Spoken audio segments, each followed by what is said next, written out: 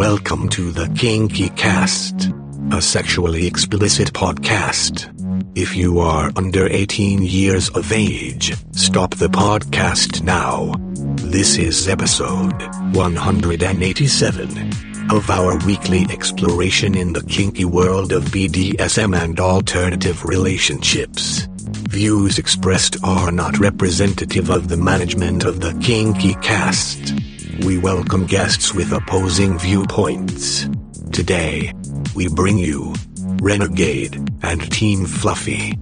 Here's your host, the Beast. Thank you, Max. And we're here with another edition of the Kinky Cast, and we're out in the Netherlands of the Pacific Northwest this evening, and we have Renegade on the phone. Hi, Renegade. Hello, sir. We also have Little Red Rapicorn. Hello. Hello. So we have a quorum here. You all are doing some wicked stuff out there in that corner of the world. What is this rendezvous that I keep on seeing on FetLife constantly? So Renegade's Rendezvous is a 6-day kinky campout, and it's at a spiritual retreat place that we do a partnership with. And it's not like real camping. It's kind of a rough outdoor camping. We've got sit-down flush toilets. We've got hot showers. We've got outdoor showers, giant indoor swimming pool. We have outdoor hot tub, indoor hot tubs. And we prepare all 3 meals for all the guests that come. And we'll sell 300 tickets. Wow. And so we'll prepare all the meals for 300 people. And we have some world famous presenters that will come and do classes. We have 20 presenters right now. It's going to be a fabulous event. And when is this event?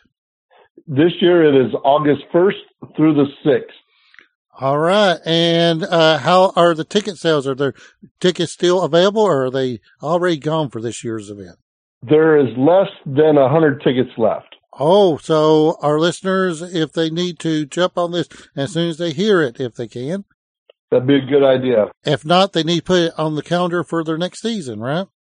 Correct. So how many years are we in now? We did another event at the same location for 3 years. Then it changed and it became the Renegade's Rendezvous. And so 6 years of doing events there, this will be the 3rd rendezvous. They just keep on getting better every season. Yeah, we try to come up with different themes. And so last year we had a church theme, and this year we have prison camp. That will play to many of our listeners' fantasies. Yeah, we're going to have a shank making class. A what? Shank making class. Help me here. How to make a prison shank. Oh, you can tell that my time behind bars is very limited. One of the guests that are coming just happened to be a Tennessee State Corrections officer for 30 years. So he has a little bit of knowledge of how they made their shanks back there. Wow. And you do know that we are based in Nashville. Oh, no, I didn't know that. Yeah, the podcast is out of Nashville. Yeah, we have some interesting correctional institutions in the state. That's for sure. How did Renegade get into kink? The short story, because I'm sure you got many, many curves along this path. What brought you to where you are today? Well, I think I've always been kinky because I remember tying up my babysitters when I was little. Then we kind of got a fast forward to where you get older and you start doing funny, kinky things to the girlfriends that you had. And then it was about 15 years ago that I found out that there was a public scene. And so I jumped in with both feet and never left. And this is about the time that the internet communities really took off, isn't it? Yeah, I was one of the first 18 or 30,000 members on FetLife way back then. But I am at 50-something thousand, so I know about those days and how slow the feeds were. Very slow.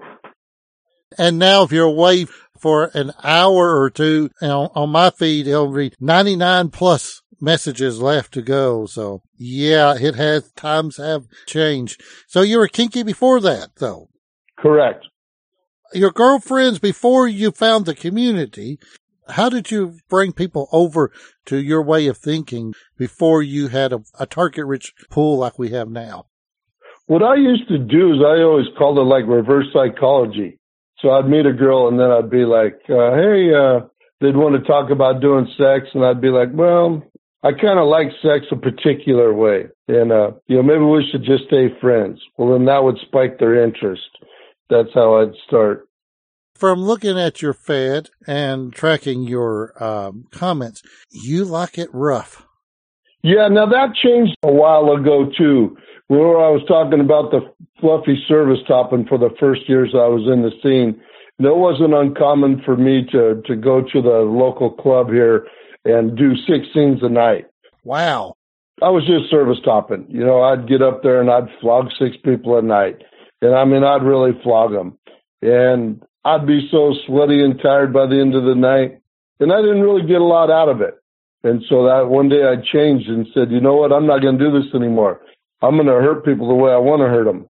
And if they don't want to play, then I'll play with the slave that I had. And I had 2 slaves. So then the girls kind of laughed at me and said, yeah, whatever, you're not going to quit. Well, I did.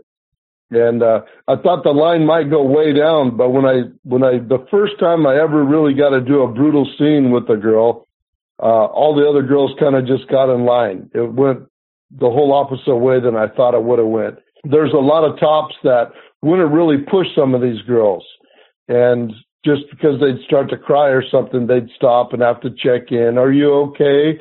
And I think there's something about me that knows how to conduct a scene and how to orchestrate it to where it can give the bottom what they really need to get out of the scene, and how to push them and kind of get their minds in a different spot so they can go farther than they ever went before. And then talk to them afterwards about how empowering that can be, and then they can bring these things they learned about themselves during the scene into their lives, and they can be more empowered as a human being. I have seen the same patterns develop, that a lot of bottoms want to push themselves beyond what is they can just shrug off. They want to go into the deeper spaces where they are, where the tears are flowing, and they have moments of doubt when they overcome those moments of doubt, they do feel empowered and successful at the end. Exactly. And I've seen that pattern much more and more. So you're saying that us sick, twisted, sadistic bastards have a following, huh? I could say yes to, in my case. Now, you mentioned Team Fluffy. I saw that on your profile. It seemed totally out of place, and there must be some sarcasm going on in there, because you just don't look fluffy. Yeah, I think the only thing about me that's fluffy is my beard. Team Fluffy, that's a joke? It started out as a joke. Me and a friend were playing with a bottom one night who hadn't played for about 6 months since she broke up with her master.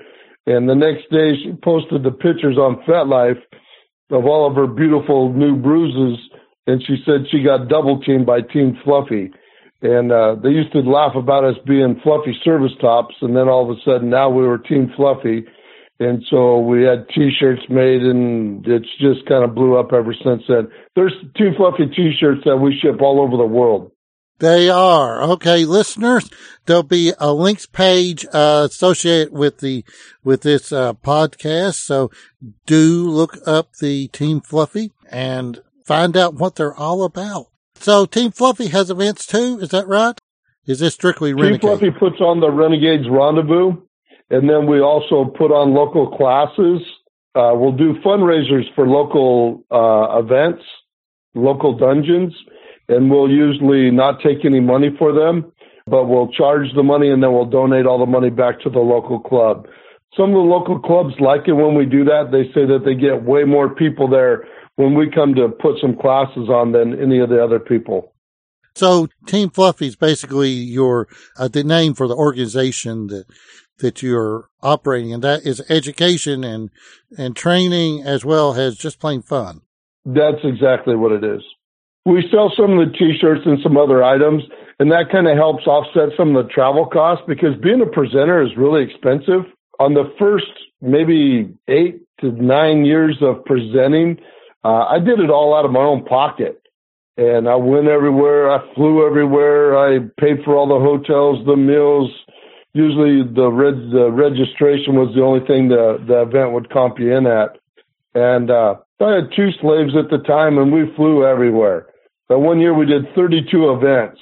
Wow. And at the end of it, I was like, wow. I go, that just got really expensive. And I said, we're going to have to change some things up. And so that's when I decided that we were only going to go do events that were willing to pay for us to come if we had to fly there.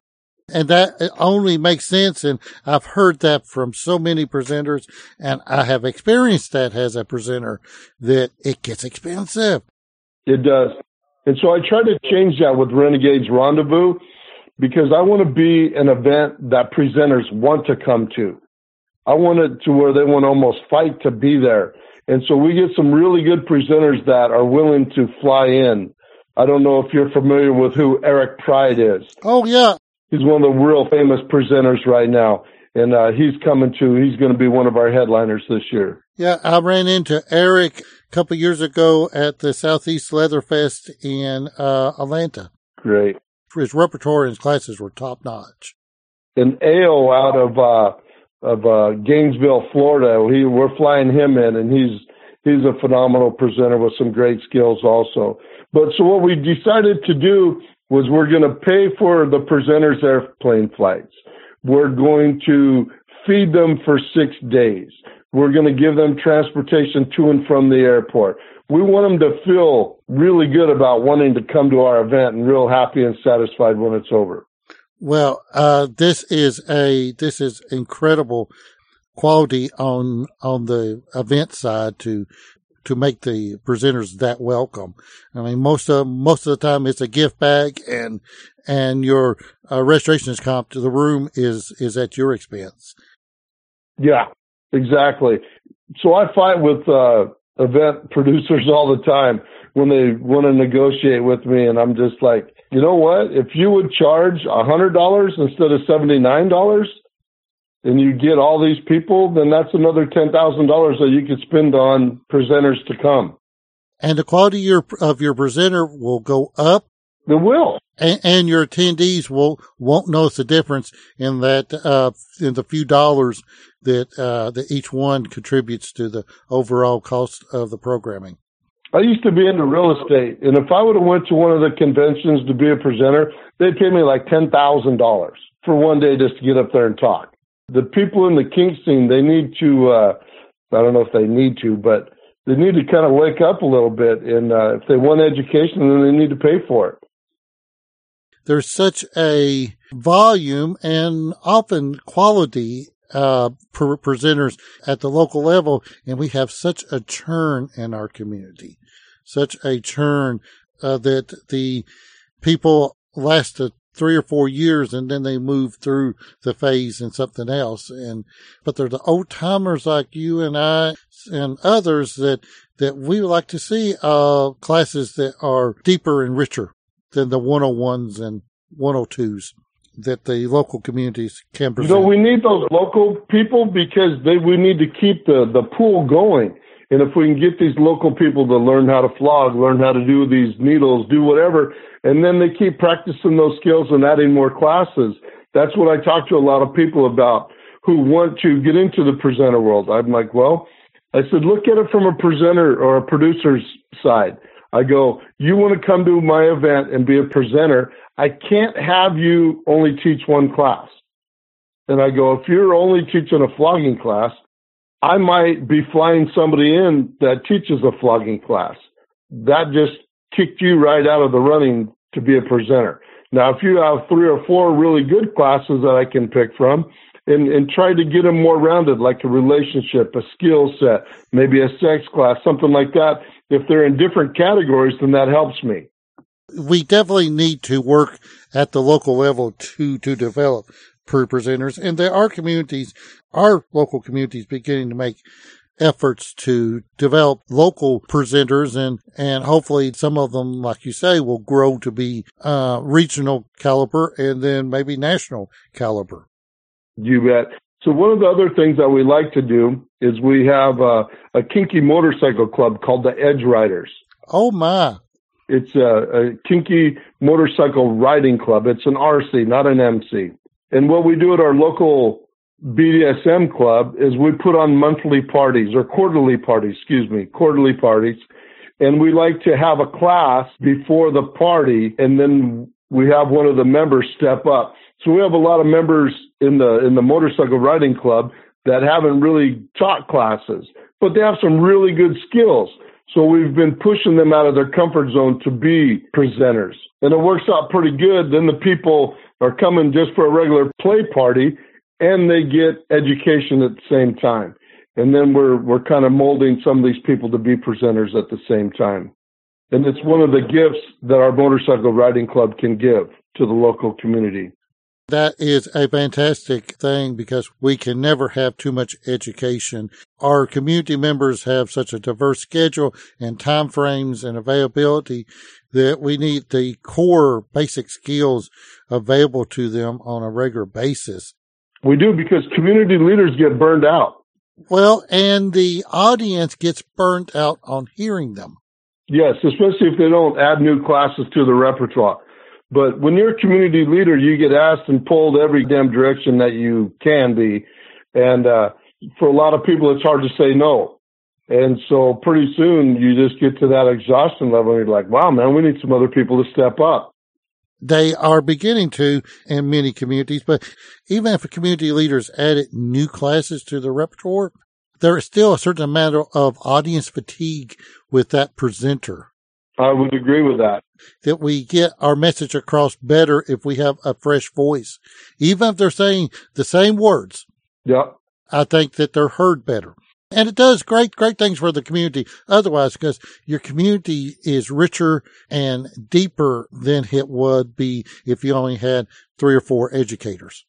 Yeah, we're lucky in Seattle. There's a lot of top-notch presenters. You had a great play space up there. Are they back open yet? I don't think there's a location in the near future. And that is such a shame.